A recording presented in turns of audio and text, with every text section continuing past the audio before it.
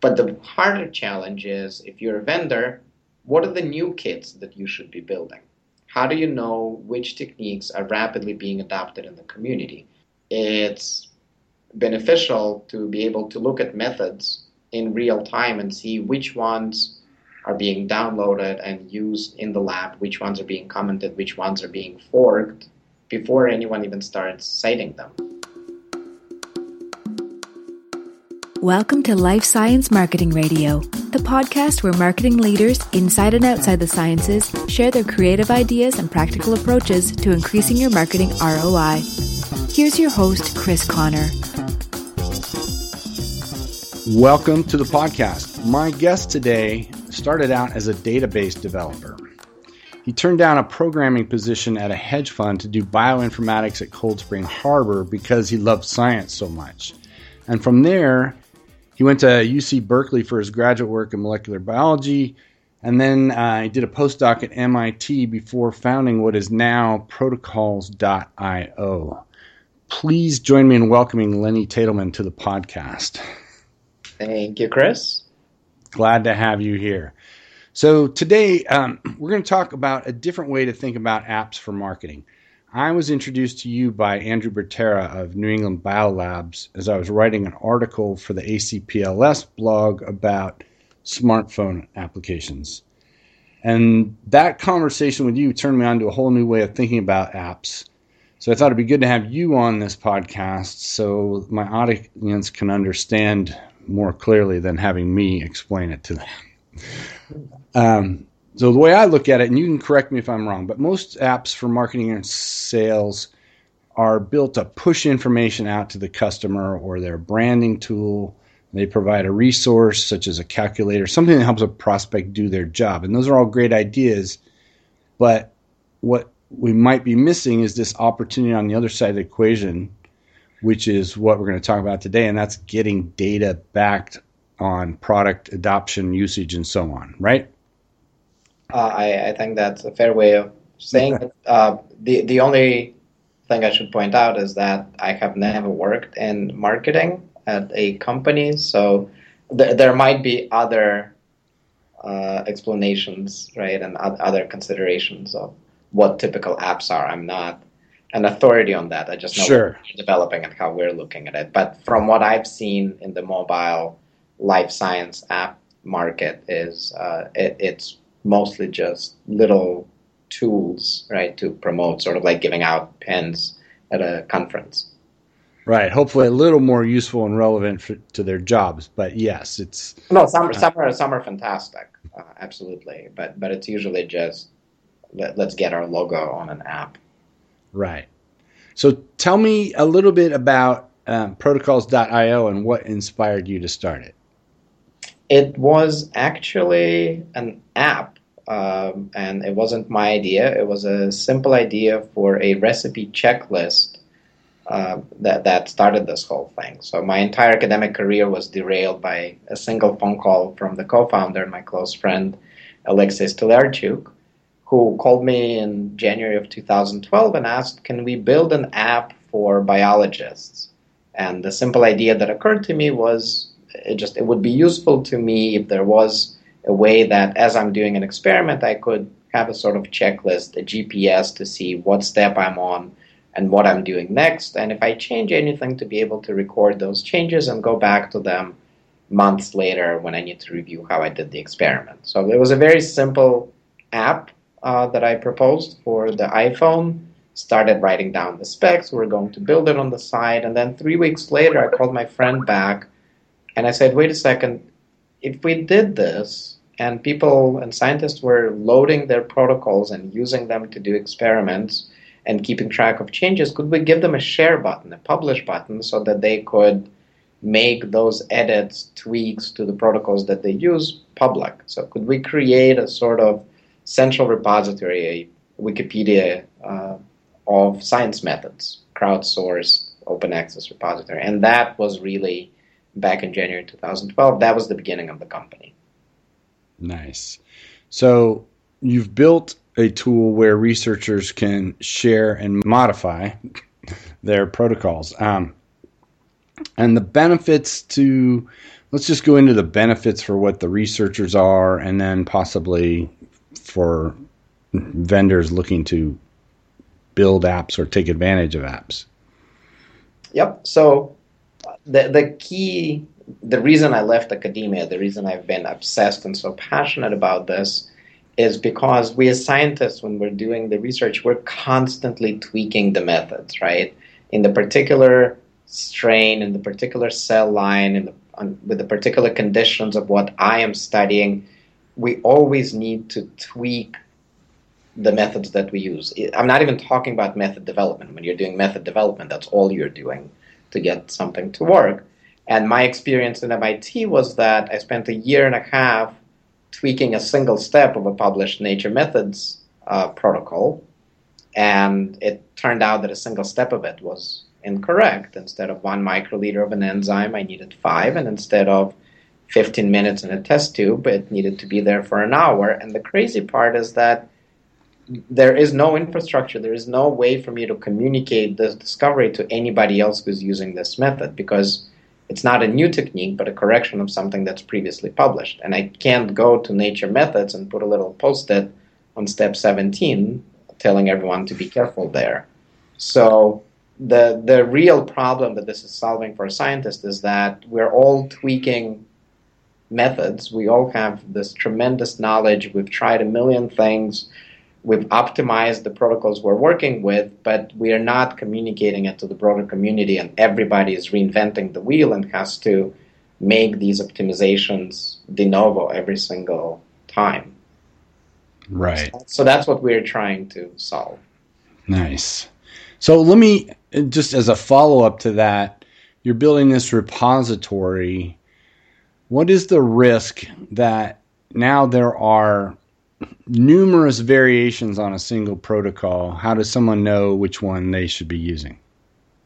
That's a great question that we've been thinking about for 3 years. So it's all in the way that you implement it. And this is why some of our partnerships in the beginning phase, the content that we get, the protocols that we put in the beginning, make a great difference. And exactly as you pointed out, it would be much more challenging for us if we had 300 people come in and independently contribute a variant of a single technique, say a Western blot, and then we don't know what are the changes, how the independent submissions relate to each other. So what you want to do in order to do this well is to first seed the repository with the most common methods.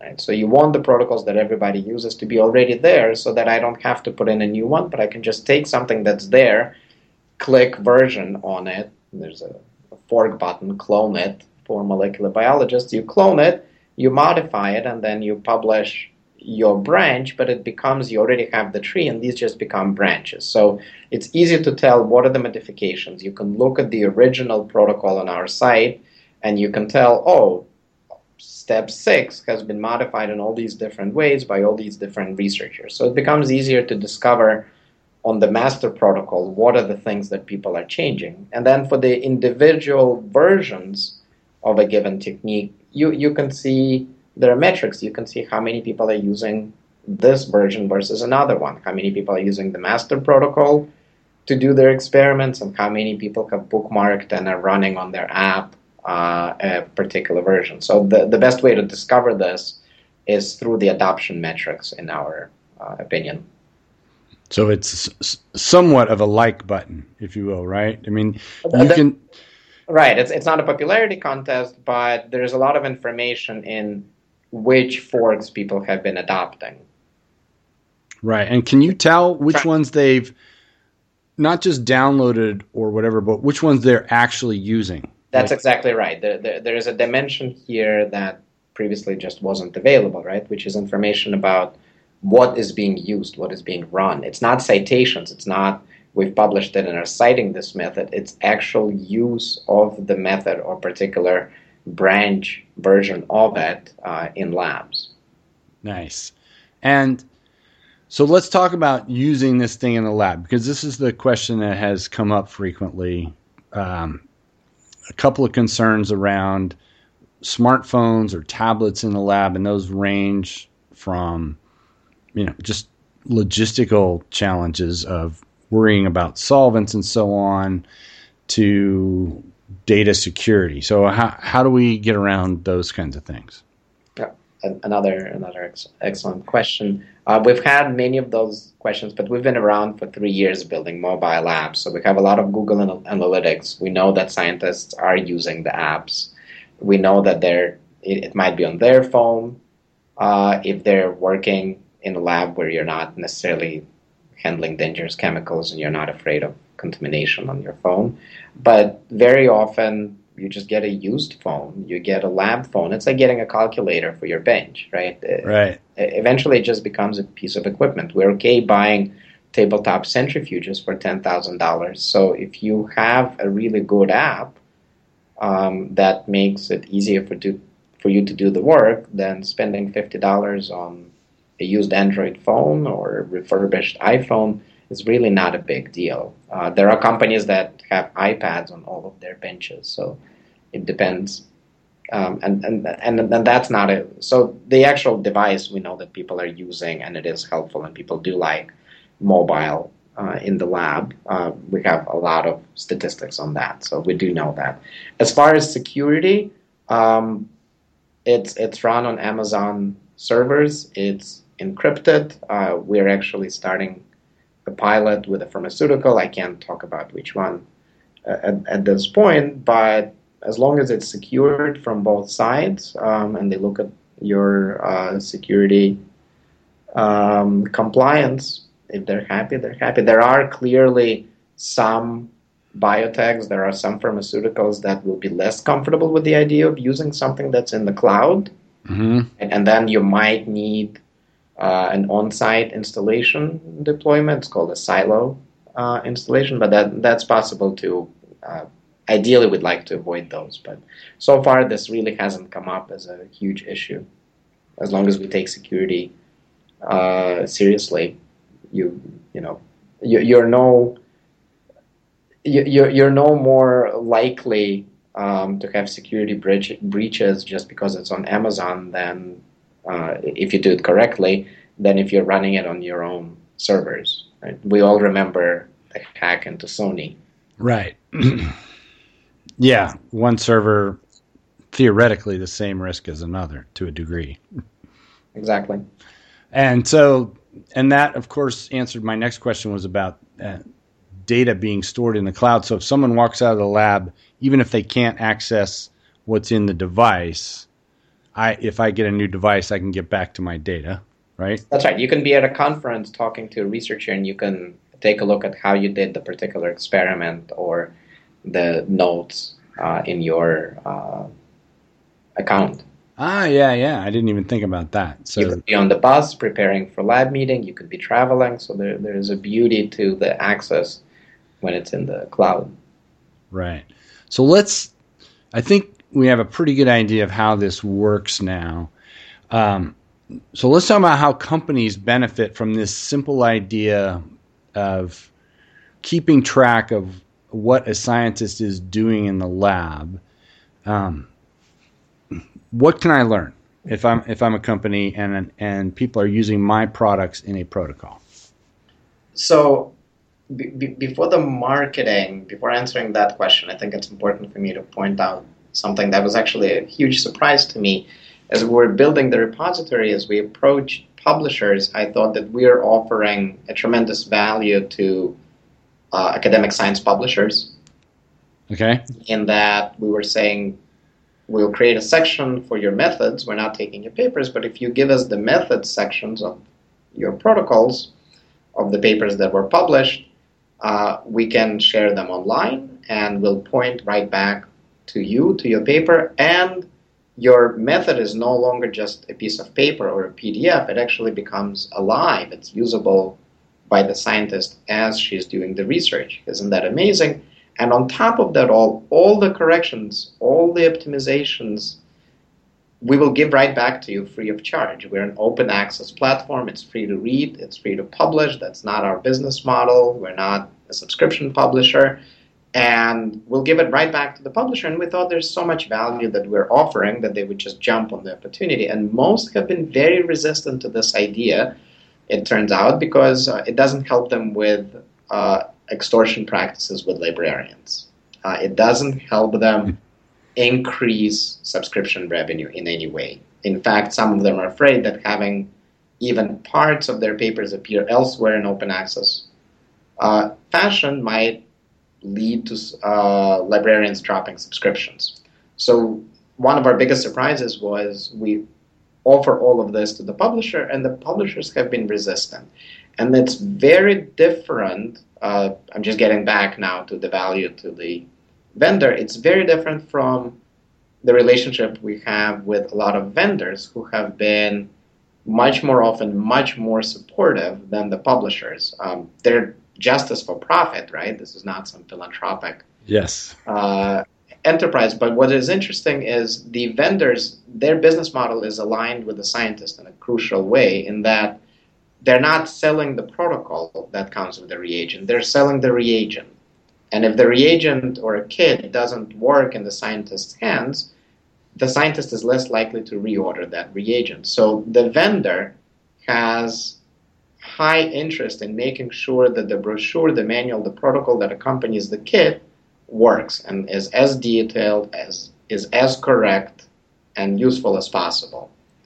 So what they love about the platform is they can add their methods to Protocols.io, and we give right back to them all the annotations, all the forks, all the improvements to what they've published. They're not necessarily improvements, but it just can be, in this strain of the mouse, 30 degrees is best, but in a different strain, 35 degrees in this step is best. And it's important for them to know this and share it with the scientists. So I think the first essential value to the vendor is the fact that we're improving the methods that accompany the reagents that they're selling. Right. So that's the first part. And then from the marketing perspective, there is just a host of metrics. We're very careful to make sure that there is privacy. We're not sharing emails, right? This is not a spam engine where we're letting a vendor just bombard a scientist with advertising. We're not pushing reagents. So we're very careful about the integrity of what we're providing to the scientists. But there is a lot of information that you can learn from Protocols.io, from what's being made public, from the usage, that simply I don't think exists anywhere else, right? So one example is if you're a vendor, you're selling reagents. Some of the reagents, you know what they're being used for. They come with a protocol. Some of them, you don't have a method that accompanies it. You sell it, there's demand for it, and you don't know in which techniques, for what purposes, that reagent is being used. Now, if scientists are putting in their protocols and including which reagents they're using and making this public, we can provide a report to a vendor on what are all the different fields, what are all the different techniques that scientists are using with this particular reagent, right? That helps your product development, it helps your marketing department, it helps you target just by knowing where it's being utilized. So this is one example. Another example I like to give is if you have a kit that is no longer selling, it's a pretty easy decision to discontinue it. You have information. But the harder challenge is, if you're a vendor, what are the new kits that you should be building? How do you know which techniques are rapidly being adopted in the community? You can go to conferences and talk to people, or you can wait for citations to particular methods to start accruing, right? So as people start publishing, you see, oh, this is a new technique that has spread quite effectively. Maybe we should make a kit for this, given the amount of demand. But citations have a huge lag. So it's beneficial to be able to look at methods in real time and see which ones are being downloaded and used in the lab, which ones are being commented, which ones are being forked in real time before anyone even starts citing them. Excellent. So basically what I'm trying to say is there is a dimension to the use of the method, right, which is very different from citation of a paper. there is information that is valuable to the vendors from Protocols.io just based on what scientists are sharing, making public, and how they're using the protocols that are there. Yes. And so you said, of course, a vendor can get data on, let's say, my reagent is used in a particular protocol. Is it possible to send also data on other protocols the same person is using that doesn't include your reagent? So maybe an opportunity for some adjacent product.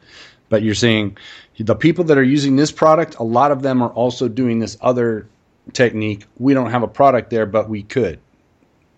Right. So this becomes a tool for market research. Right.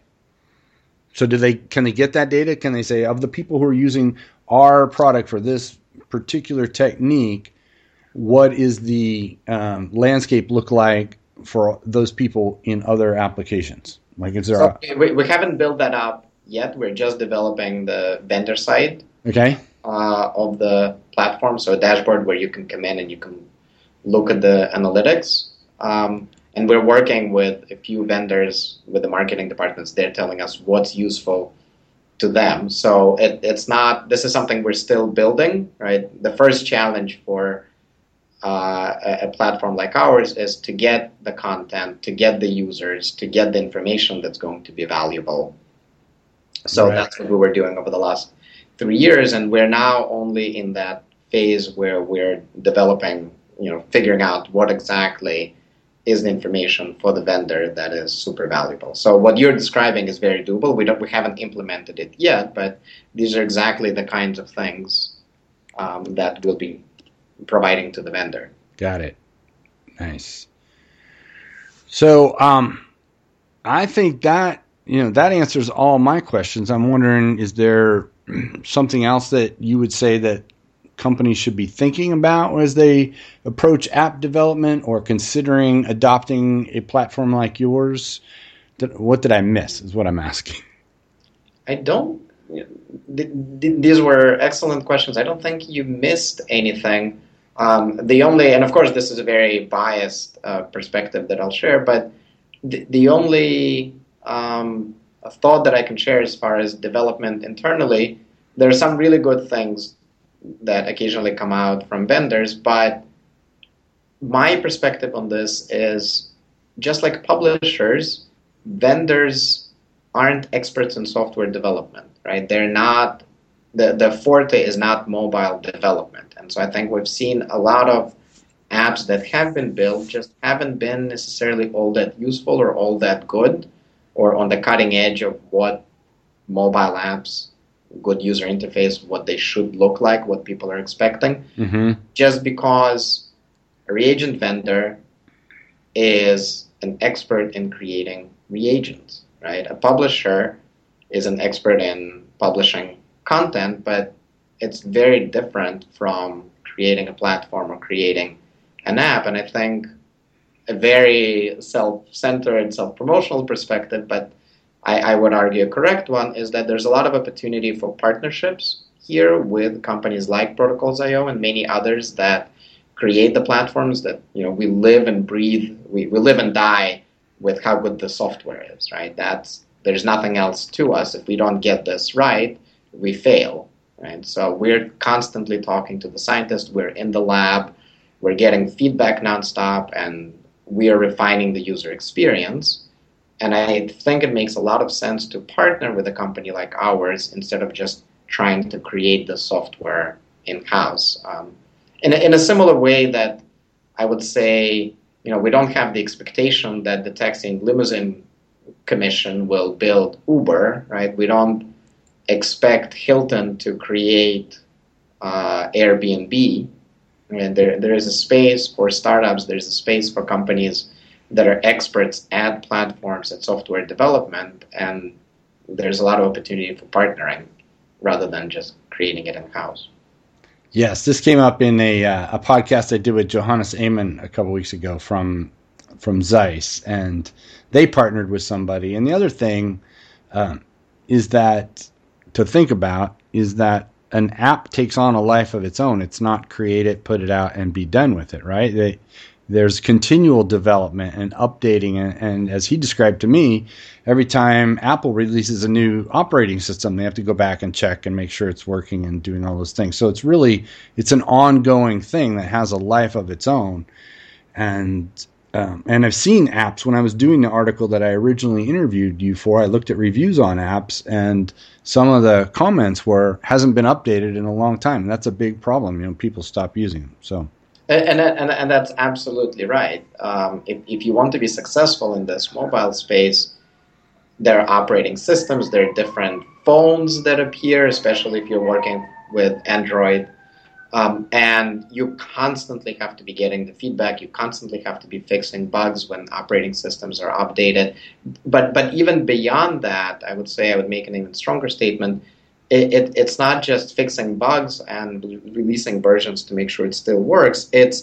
There is an expectation from the user. Right? There might not be a lot of great mobile software for scientists, but they're using other apps, right? They're using Uber, they're using the weather app. Yes. They're using Twitter, so they have an expectation for what the user experience is like. There is an expectation for the quality of software that they are willing to have on their phone.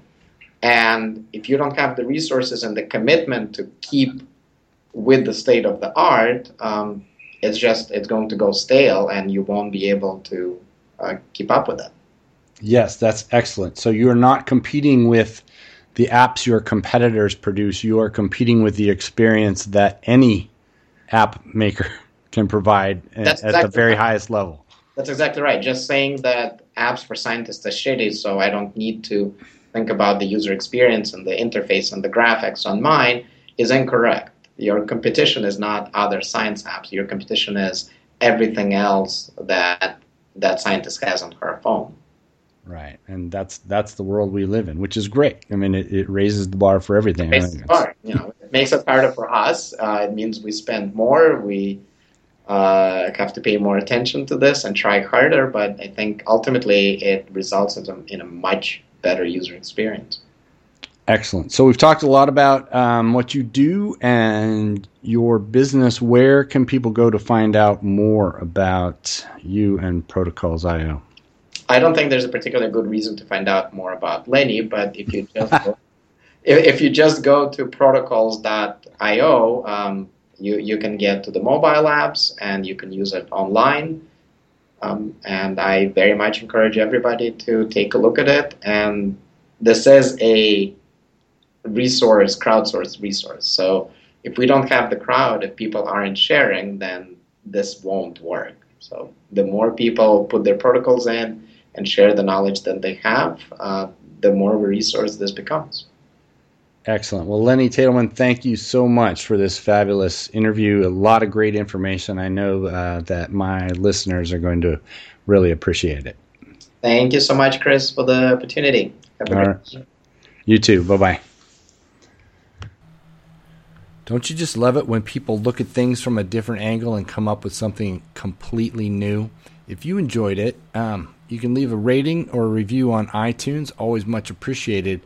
Or better yet, send me an email, chris@words2wow.com, and tell me what you like about the show. And more importantly, tell me what topics you'd like to hear more about, what people I should invite as guests on the podcasts. And I will have another one for you in a couple weeks. Take care, everybody.